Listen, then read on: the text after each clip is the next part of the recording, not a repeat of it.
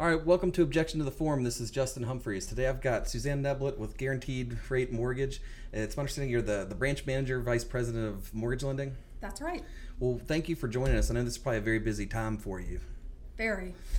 So I wanted to talk a little bit about what a residential home buyer or somebody looking to refinance their home loan can expect during this kind of frantic time in home lending. Sure. Well, there's a couple different things, whether it's a purchase or a refi, that can make a difference in what to expect. I would say one of the biggest things right now that we're seeing is the guideline changes as it relates to self-employed borrowers is pretty significant. So we like to have plenty of time to do due diligence when calculating income and so forth with those. When did those guidelines change? They changed in June, July, just a couple of months into COVID. Some of them have loosened up a bit at this point, but it's still more strenuous than it was prior to COVID. And these are Fannie Mae and Freddie Mac guidelines. It's not a guaranteed rate thing or any other lender, so we're all up against the same guideline changes and more stringent as it relates to self-employed borrowers.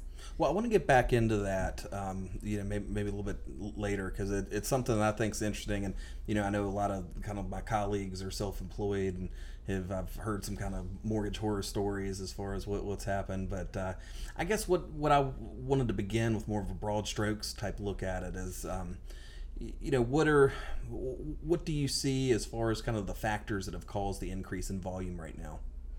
Well, interest rates in March just plummeted. And so that started the refinance boom. And even before that, the purchase market, we typically say it starts to get busy in the spring, and we really kind of, it started so early. It was more January, February, rather than end of March, early April, when it starts getting extremely busy. So that, combined with the drastic drop in rates, it hasn't slowed down since, and it doesn't look like it's going to. Guaranteed Rate's a nationwide lender, isn't it? Yes, we are. So how would you say the Wilmington market compares as far as new purchases compared to some of the other markets that your company deals with? Well, we're in all 50 states, and here in Wilmington specifically, we've got number one market share by a pretty good margin. My branch will do probably close to $500 million in mortgages this year. And so if you compare that to where we're more prominent in areas like Chicago, which is where we're based, and Philadelphia, where we're huge, our numbers don't touch theirs. But for tiny little Wilmington, those are some pretty hefty numbers. And we have two offices here, by the way. So you look at both of those, take that number I'm talking about and almost double it. It's a lot of volume going through. And I guess what I meant by the question is whether the volume that we're seeing in Wilmington is going on the same nationwide, or I've seen a lot of kind of anecdotally, I've noticed a lot of people moving to Wilmington because they're now in a permanent work from home situation where they don't want to live in a big city anymore because they can get a home or they can get more value in Wilmington and pay a cheaper price. Or, there's some other various people have various reasons, but I didn't know if that's just kind of something anecdotally I've seen with the people I'm dealing with here, or if that's kind of a trend you're noticing nationwide. I think that people are moving from the bigger cities like New York, Chicago, to smaller places like Wilmington, just to kind of get out of the mayhem, or like you said. I was bringing up that a lot of people were moving from kind of bigger cities to Wilmington or similarly situated places because of the difference in price, and then maybe quality of life, or who knows. But there's really no point in paying all the taxes and making the huge payment when you could get the same value for half the price. Oh, absolutely. In a different location. Yeah, we see that a lot. We see people that are buying second homes down here in anticipation of moving here permanently when they retire, even more so now with COVID than previously. That's obviously, this has always been a destination for people moving from up north and other places. I can't speak as much to to whether that's happening across the country, but I assume that people are kind of flocking from the bigger cities to the more laid back, lesser taxes when they can work from home. What does the market look like for somebody looking for an investment property or a second home? Is it more difficult to get financing for that kind of purchase, or are the same products available as somebody looking for a primary residence? For the most part, the same products are available. It's everything with regard to the different options, pricing, and things like that on a loan are risk-based, right? So we know that if someone has, for example, a first mortgage, a second home with a mortgage on it, and an investment property, they're more likely to if they were to go into financial distress, they're more likely to continue paying the mortgage on their home that they live in, right? An investment property would probably be the last thing that they would pay if something happened. So everything is risk-based accordingly. So in other words, you have to put more money down on a second home. You have to put more money down on an investment property, more so than you would on a primary residence. And then of course the interest rates, ours are the same on a primary and second home, but with investment properties, those are going to be a little higher as well. For the second home situation, you mentioned that you'd have to make a larger down payment. I guess my understanding is conventional, you typically have to put at least 10% down? We have several 3% options that are very common. A lot of people have a misconception that you have to put 5, 10, even 20% down, and you don't. And we even have 3% down options for people that are not first-time home buyers, which is also another thing that people are often surprised by. So lots of great affordable options out there. Yeah, when I think about 3% down, I would presume that's government-backed loans, like an FHA or veterans loans. Are there different products that Guaranteed Rate has that have that 3% down payment option? Yeah, so we've got all the government loans. So FHA, which is 3.5% down, VA, which is 0% down, USDA is also 0% down, of course, but that depends on a couple of different factors, whether the property or the borrower qualifies for those. But we've got 3% down conventional options as well, and some of them actually have reduced mortgage insurance on them, so they're a really, really great choice. Typically, if the credit is good enough, I'll put a 3% conventional beside an FHA loan and just talk through the differences and the benefits with the borrower, and we make a decision together on which makes the most sense. Sure. And so is Guaranteed Rate a kind of considered a brokerage, or is it its own mortgage company that services its own loans and things of that nature? So we are what's called a correspondent lender. So we have lots of different investors that we work with. The majority of what we do is direct with Fannie Mae, Freddie Mac, Ginnie Mae, all of the agencies. On the jumbo side, we've got a core of, I'd say now, probably 7 or 8 really solid investors that we work with. Most of those are the bigger banks that you'd be familiar with.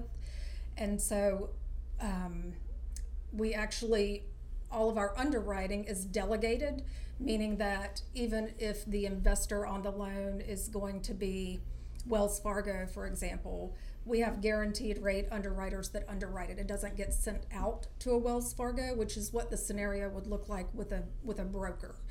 So that's how we differ there.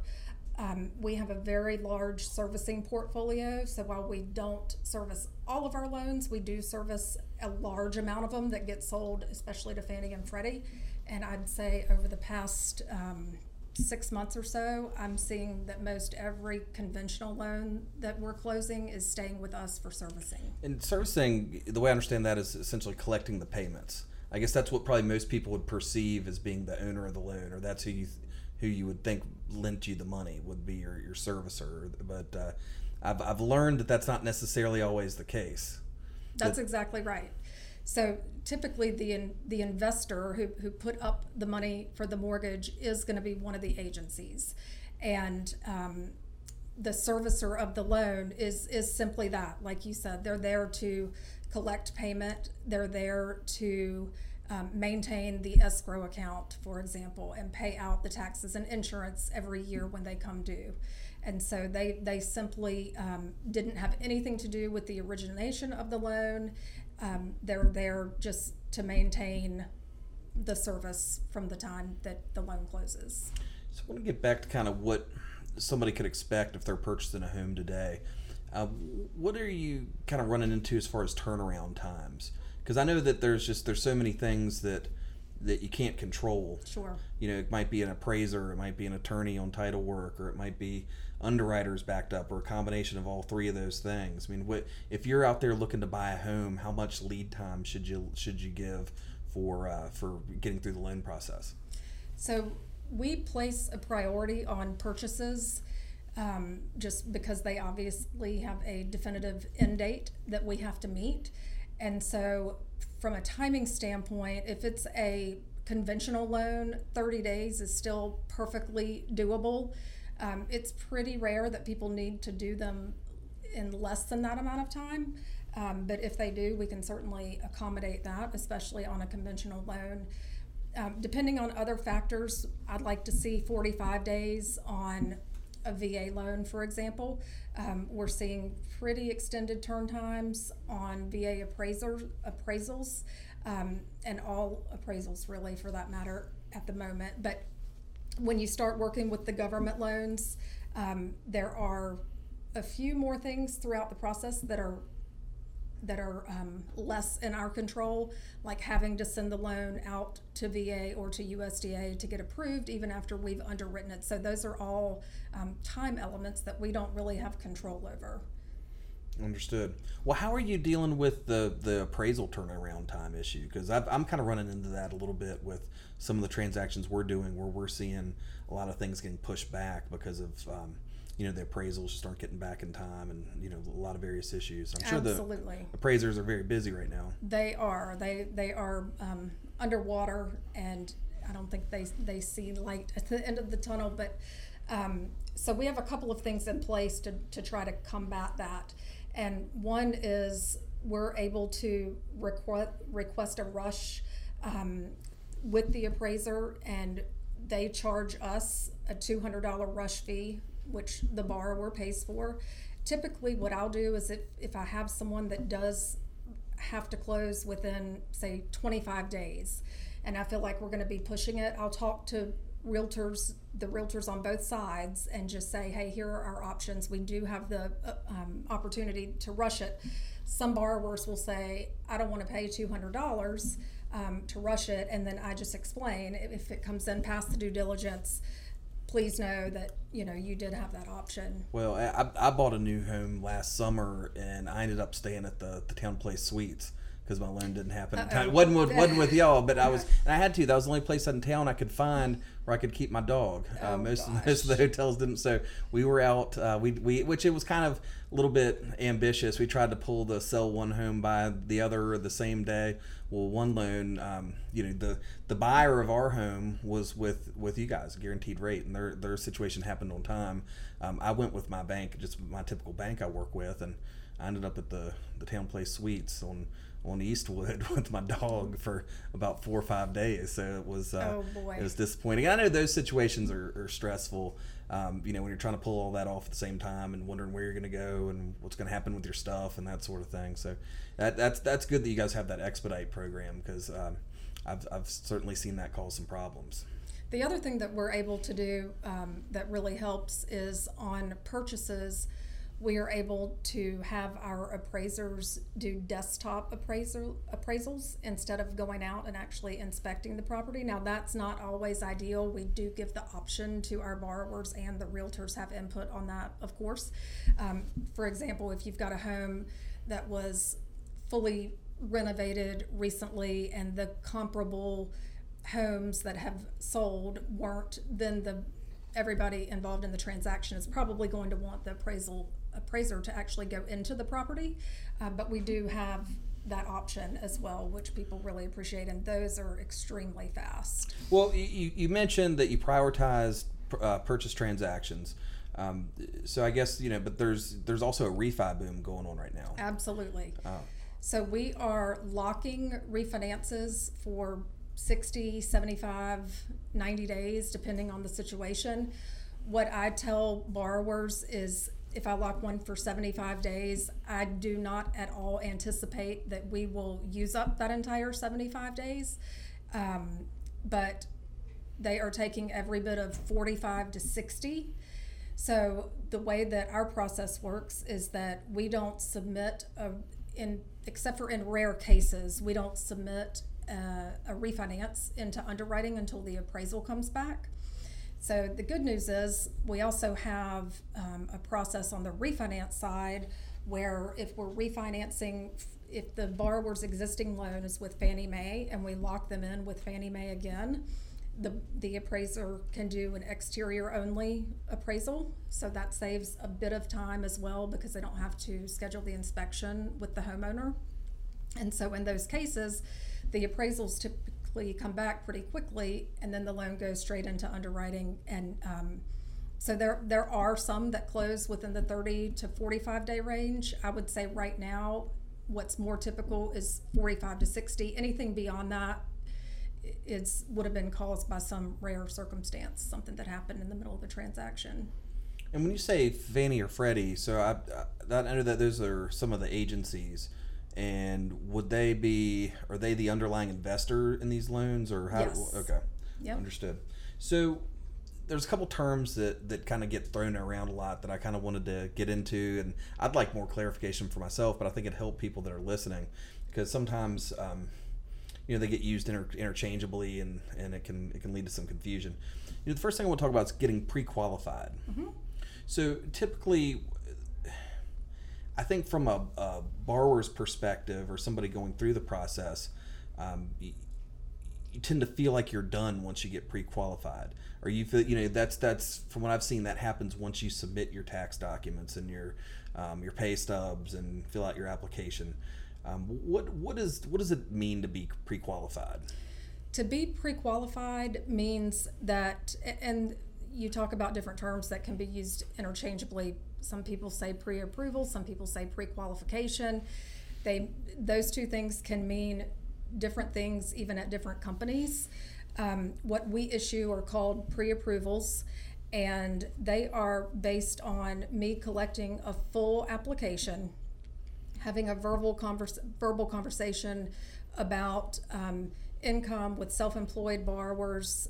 We would never issue a pre-approval without having tax returns. A lot of the loans that we do, the majority of the loans that we do not require tax returns. And we've got internal verification systems where I can verify income on a lot of borrowers without even having to collect pay stubs.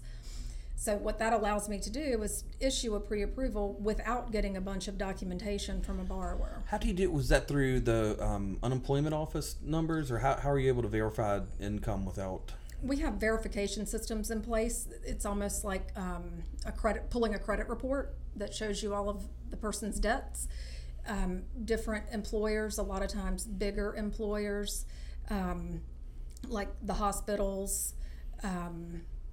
PPD, for example, are signed up with different employer verification systems, and we pull from those. Gotcha. But I guess that's essentially kind of a pre-screening. So that may be before your credit's been pulled. No, we would pull your credit as part of the pre-approval process, and we're looking at three different things: credit, income, and assets. And so we don't have to fully document all of those things to issue a pre-approval, meaning we don't have to get copies of your homeowner's insurance policy if you own other properties. Little nitty-gritty things like that we collect when we go under contract and put the loan into process. When it goes to an underwriter, that's who puts their seal of approval on it and issues a loan commitment. So you jumped to my next term, which is perfect. I was going to ask you about underwriters. So now, do the underwriters work for? Do you have your own underwriters, or is that like a third party auditor that's looking at your files or at the borrower's file? We have our own underwriters, and so as I mentioned earlier, with USDA, for example, when we underwrite a USDA file, after the underwriter has done their initial review, it has to go to USDA, and they essentially underwrite what we have underwritten. Aside from that, everything is delegated, meaning we do the underwriting on it, even with the jumbo loans, like I mentioned earlier. So is underwriting essentially, is it verification of the information that's in the pre-approval, or is there added layers to what an underwriter is looking at when? Yeah, there's lots of added layers. That's a great question and a great way to put it. So yes, they are validating everything that they've told us, and that we've entered, into the application. And they're also, there are so many different guidelines and little different things with the different investors that, our goal is we would never issue a pre-approval on a loan that we aren't fully confident will close.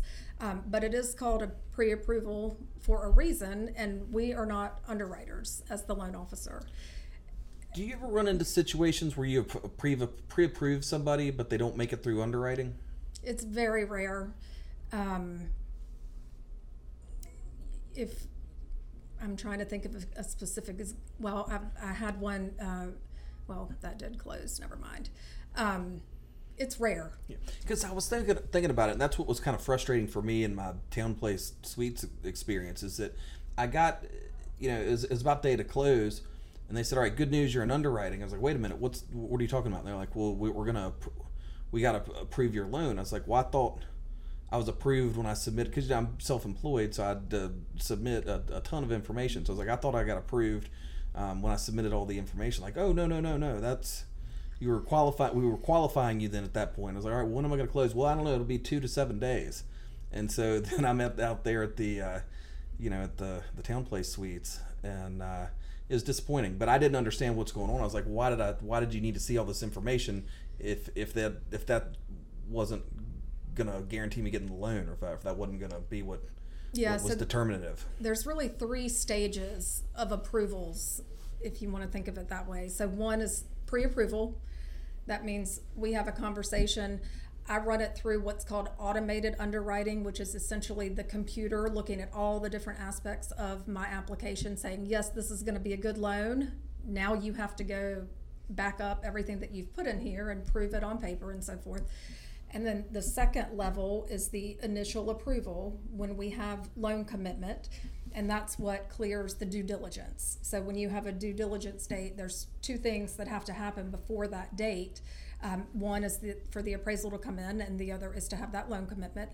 And the loan commitment says, yes, everything looks good. We've validated, let's say, 90 to 95% of the documentation and everything that was turned in the application. And now there are 4 or 5 remaining conditions that we have to collect from the borrower. And then when we collect those items, it goes back into underwriting for what's called clear to close. And those are the 3, those words. Well, that was the next one on my list, was clear to close. But so I guess from where you want to be as a realtor or a borrower or purchaser, you want to make sure you've got your loan commitment by the due diligence deadline. Correct. And so that's pretty much where I guess something could always come up in underwriting if you can't prove it. But I guess if you don't have supporting documentation, but once you get your loan commitment, is it essentially if what you've communicated is accurate, you're going to get your loan? Yes, it's very rare to get loan commitment and then not close on a loan. Like you said, things could potentially come up. I had someone recently that was going through a divorce, and we were trying to prove that she didn't make the mortgage payments on the house that he kept. And so, but he would not agree to give her the bank statements showing that he was paying the mortgage because it was not an amicable divorce. Yeah, that sounds typical. So, and we ended up working through it.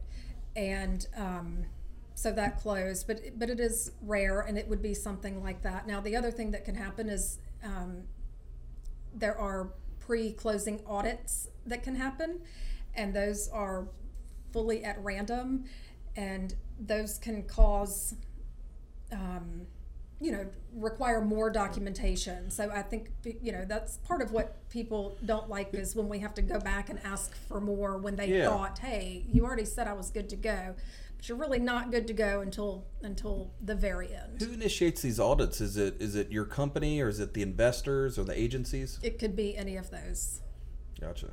Yeah, that's what I think frustrates a lot of people. And when I'm sitting down at the closing table with people, the two things that really get people worked up is the loan application, and that goes one of two different ways. Sometimes they get confused where to sign and what it is, and then the other thing is, well, the numbers aren't exactly accurate to the penny anymore because you did the application several weeks or months ago. Sure. And so some people, don't, there's like, whatever, just where do I sign? Other people are breaking out their phones and like, well, wait a minute, this says that my balance of the credit card is this, but it's really that. And it's kind of like, well, it doesn't, it's just, what I tell people is what matters is if your financial position is the same or better. That's sure. what you need to know. Yeah. But if you bought a car, or you bought a truck or a boat or something like that, or bought new furniture the day before, then that's the kind of thing you need to update and let people know. Absolutely.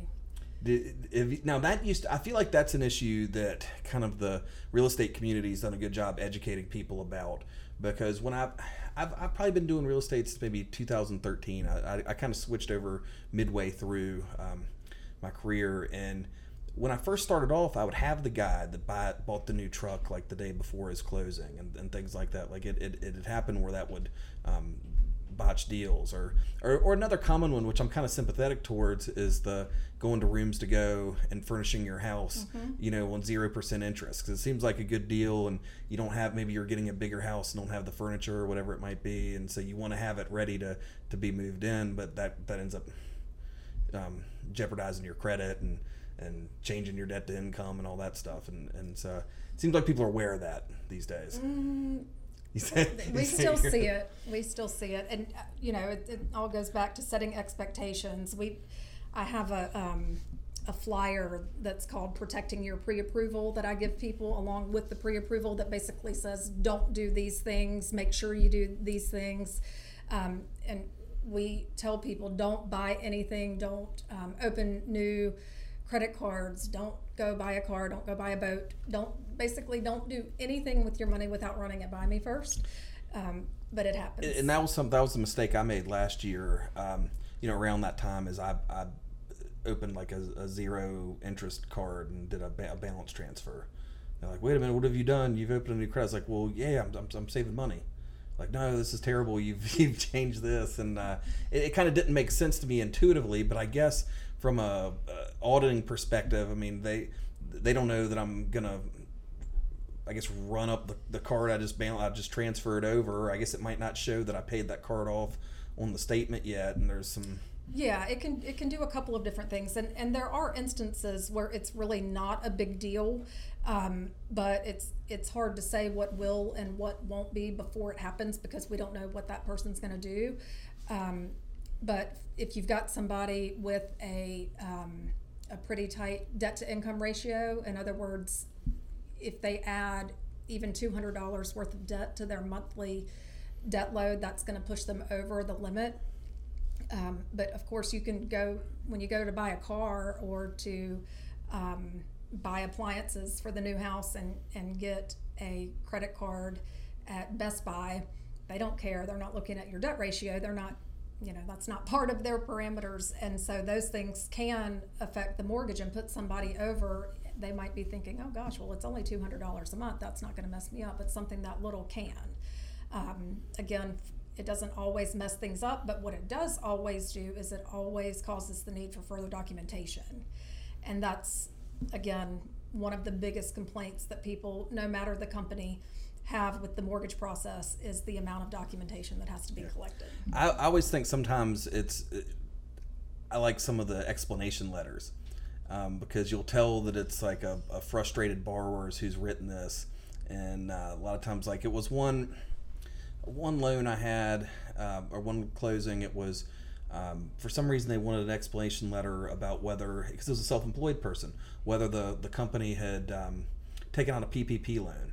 And she wrote a letter, my business is so successful, I didn't need payroll protection, or something was how she wrote that letter. And you could tell it was an annoyance thing. Why am I having to write this letter to say I didn't get a loan or something like that? It was... And that's another thing that I think is so important, and that I try to be very clear about up front, is we're never, ever, ever going to ask you for something that we don't actually need. Yeah. And so it doesn't matter why we're asking. You don't have to understand it. I do my best to help you understand, but I had someone recently say to me, well, I've never heard of that. That doesn't make any sense. I'm not doing that. And she hadn't bought a home. She was selling her house that she lived in for 30 years. And so she hadn't done a mortgage in 30 years, and she wasn't doing something that the underwriter asked of us because it didn't make sense to her. And so, we don't want to chase down documents that we don't need, and we're not going to. So I tell people, don't ask questions. I promise we're not going to ask for a bunch of stuff that we don't need, because that just bogs down everybody. Are you the one gathering the documents and telling the borrowers what you need, or is that an underwriting or a function of the people that are involved in that kind of auditing process? So in the beginning, I'll give the borrowers an electronic to-do list, and they upload documents to our portal. I don't collect documents. I don't want people sending me documents, because I have an entire team of processors, one that handles the front end of the process, one that handles it after it comes out of underwriting. They're the ones that collect and manage the documents through our online system. And so that makes it easy. It's a very secure portal. There's not a lot of email back and forth, not a lot of paper pushing. And then the underwriter is the one that, after they do that initial review and issue loan commitment, they'll give us a list of the remaining items that we need, and then the processor on the back end will collect those from the borrower. Yeah, you kind of mentioned something that with the woman that said that I've never had to do this, and that's kind of one of my pet peeves about real estate related things. I don't know how many times I've heard some variation of this statement. It's, I've been doing this for blank amount of years and I've never seen this, or and it's like, well, I'm not making it up, or it's not. I had a woman tell me she's been buying and selling properties her whole life, and she's never heard of having to sign a deed or something. I was like, it's just the way it is. I don't know how your other experiences were, but I'm not making up the deed requirement. It's nothing new. Right. And sometimes, people, if they're stubborn and don't want to do something, I guess they just have to decide, do they want the house or not? And that's up to them. We can't make them do something, but we can't give them a loan if they don't meet the underwriting requirements. So the final phrase on my list, and you already brought it up, clear to close. What's that mean? That means that it's been given the final seal of approval from the underwriter. That means that all of the conditions, the documentation that we collected up front has all been signed off on. All of the documents are up to date. So in other words, if we needed a most recent pay stub, it means there are no trailing things that still have to be done. Now, there are a few items, especially with COVID, that we have to do even after the loan is clear to close. We have to collect a most recent pay stub within 5 days of closing and do a verbal verification of employment, just to show that the person still has a job, isn't furloughed or anything like that. But ultimately, clear to close means, okay, the underwriting portion of this process is done.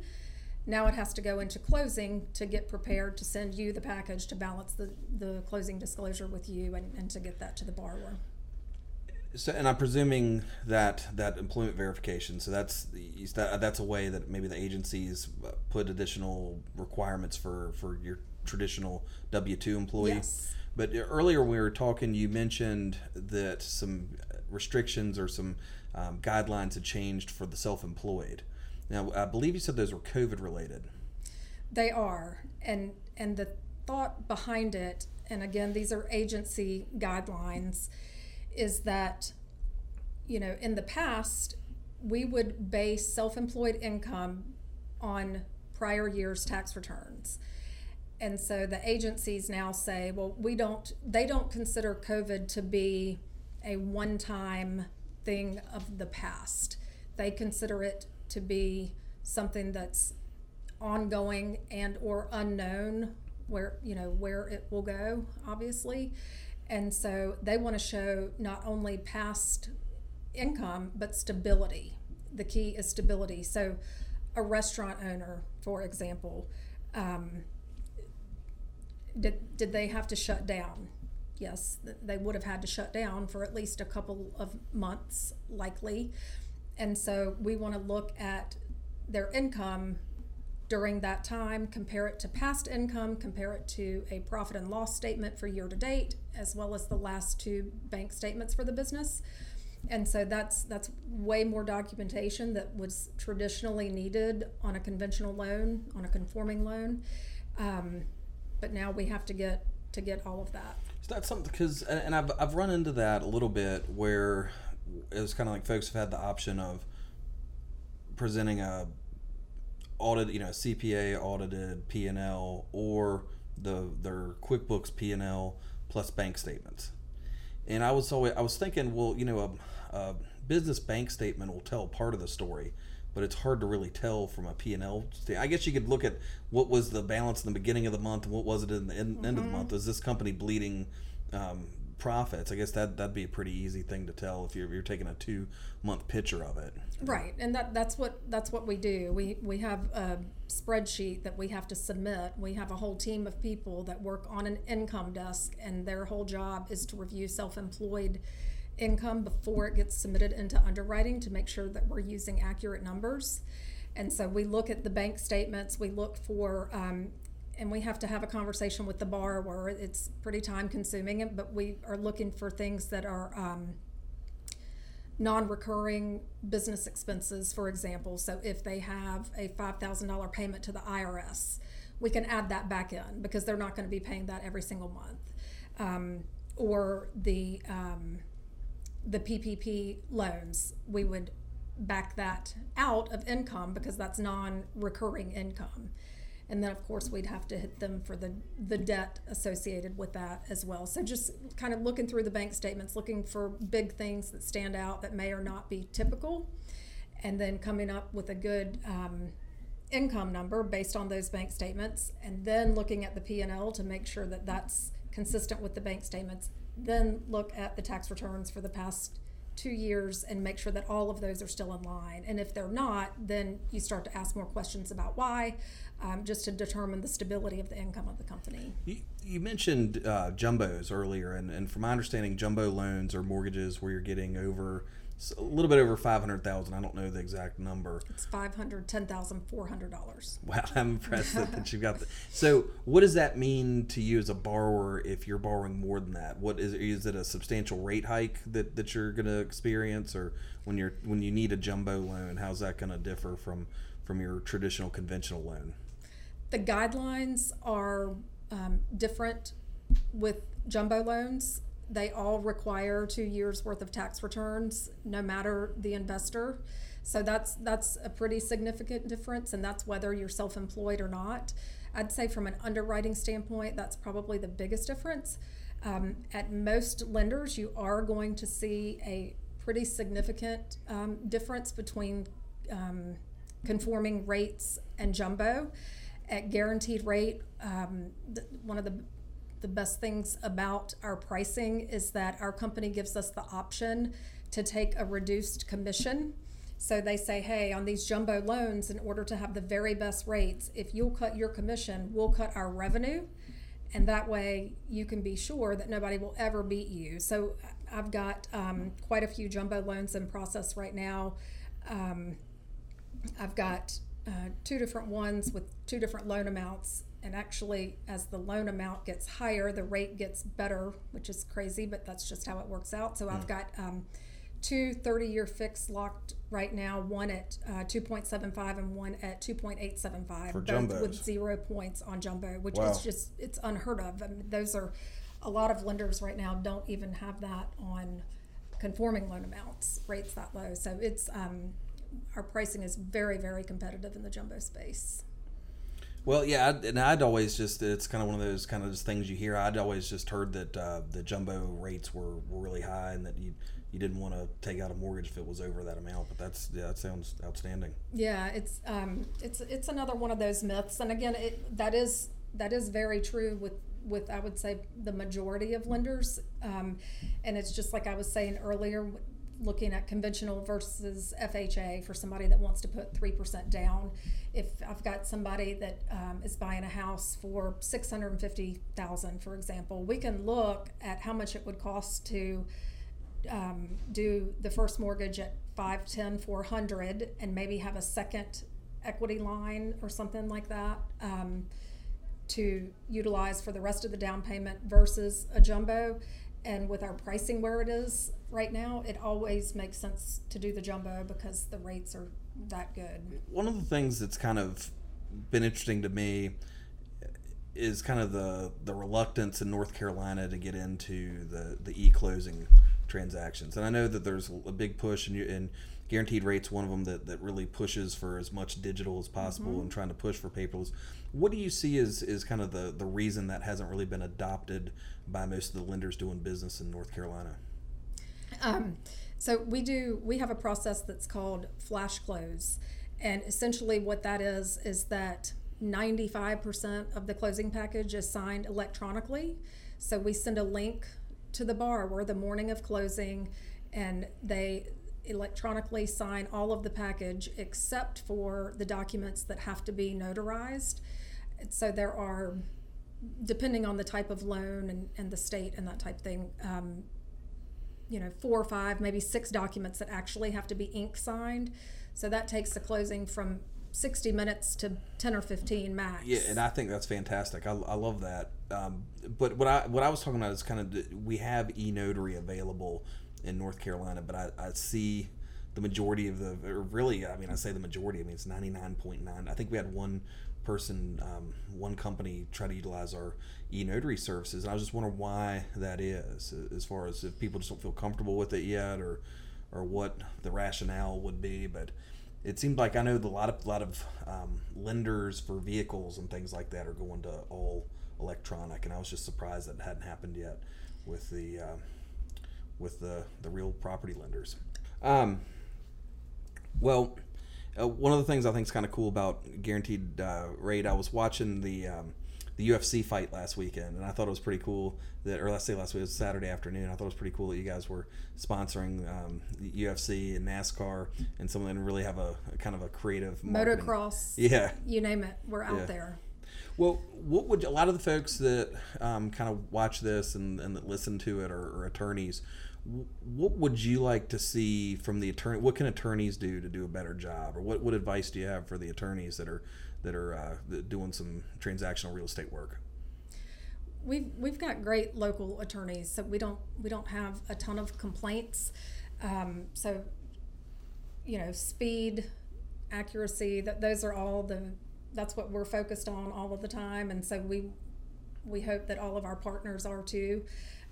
But as you know, there are only so many hours in the day. You can only do title searches so fast, right? Yeah.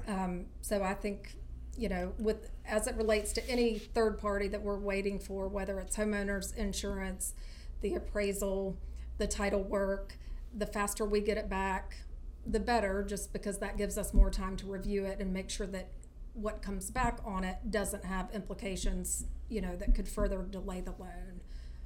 Gotcha. So it's the main thing, I guess, is get your title searches done quickly. Yes. All right. Well, that makes sense, and I think that's certainly everybody's goal. It's been, it is kind of a busy time right now, but I think that's certainly what you want to do to move it along quickly for everybody. Well, I appreciate you taking time out of your busy schedule to talk to me. And I learned a lot, and I hope that the people that listened learned a lot as well. And do you have anything you want to plug, or do you have where can people reach you if they want to get a loan from Guaranteed Rate? Absolutely. So my name again is Suzanne Neblett, and you can just Google Suzanne Neblett Guaranteed Rate. My website is rate.com/Suzanne Neblett. I'm obviously on Facebook, Instagram, all those places as well, and would love to help anybody that's thinking about buying a home or refinancing. And it's funny because even people that have bought homes within the past 6 or 8 months are already refinancing it. That's how fast the market has moved. So I was gonna kind of outro out of this thing and wrap it up, but that brings up one question that I wanted to ask you that I forgot to ask you. So sometimes you'll hear like financial podcasts or financial advisors, and they'll say, well, you don't want to refinance a loan for the purpose of cutting your payment or reducing your interest unless you're under a certain percent reduction. Like I've heard 0.25%, 0.5%. Some people say a whole percentage point. What do you have any hard and fast rules or any advice on that issue? I don't have any hard and fast rules. I know that some lenders do like to throw a certain number out there, but if you look at the actual numbers, it depends on so many different variables. It depends on the loan amount. It depends on how long you've had the loan. It depends on what your goal is. You know, some people don't care about how much their monthly payment is. They just want to pay it off as quickly as possible. So back to the thing about loan amount, if I can reduce $1 million loan by 0.75%, it's going to have a way bigger impact than if I reduce the rate on a $200,000 loan, for example. So in my opinion, there is no magic number. That's not everybody's opinion, but that's mine. I just kind of like to look at the entire situation and see what the goals are of the borrower and go from there, make a good decision together. Well, that makes sense. Well, this time I really am serious. This time I really am done. So thank you for coming on. It was very nice speaking with you. You too. Thank you. Thanks.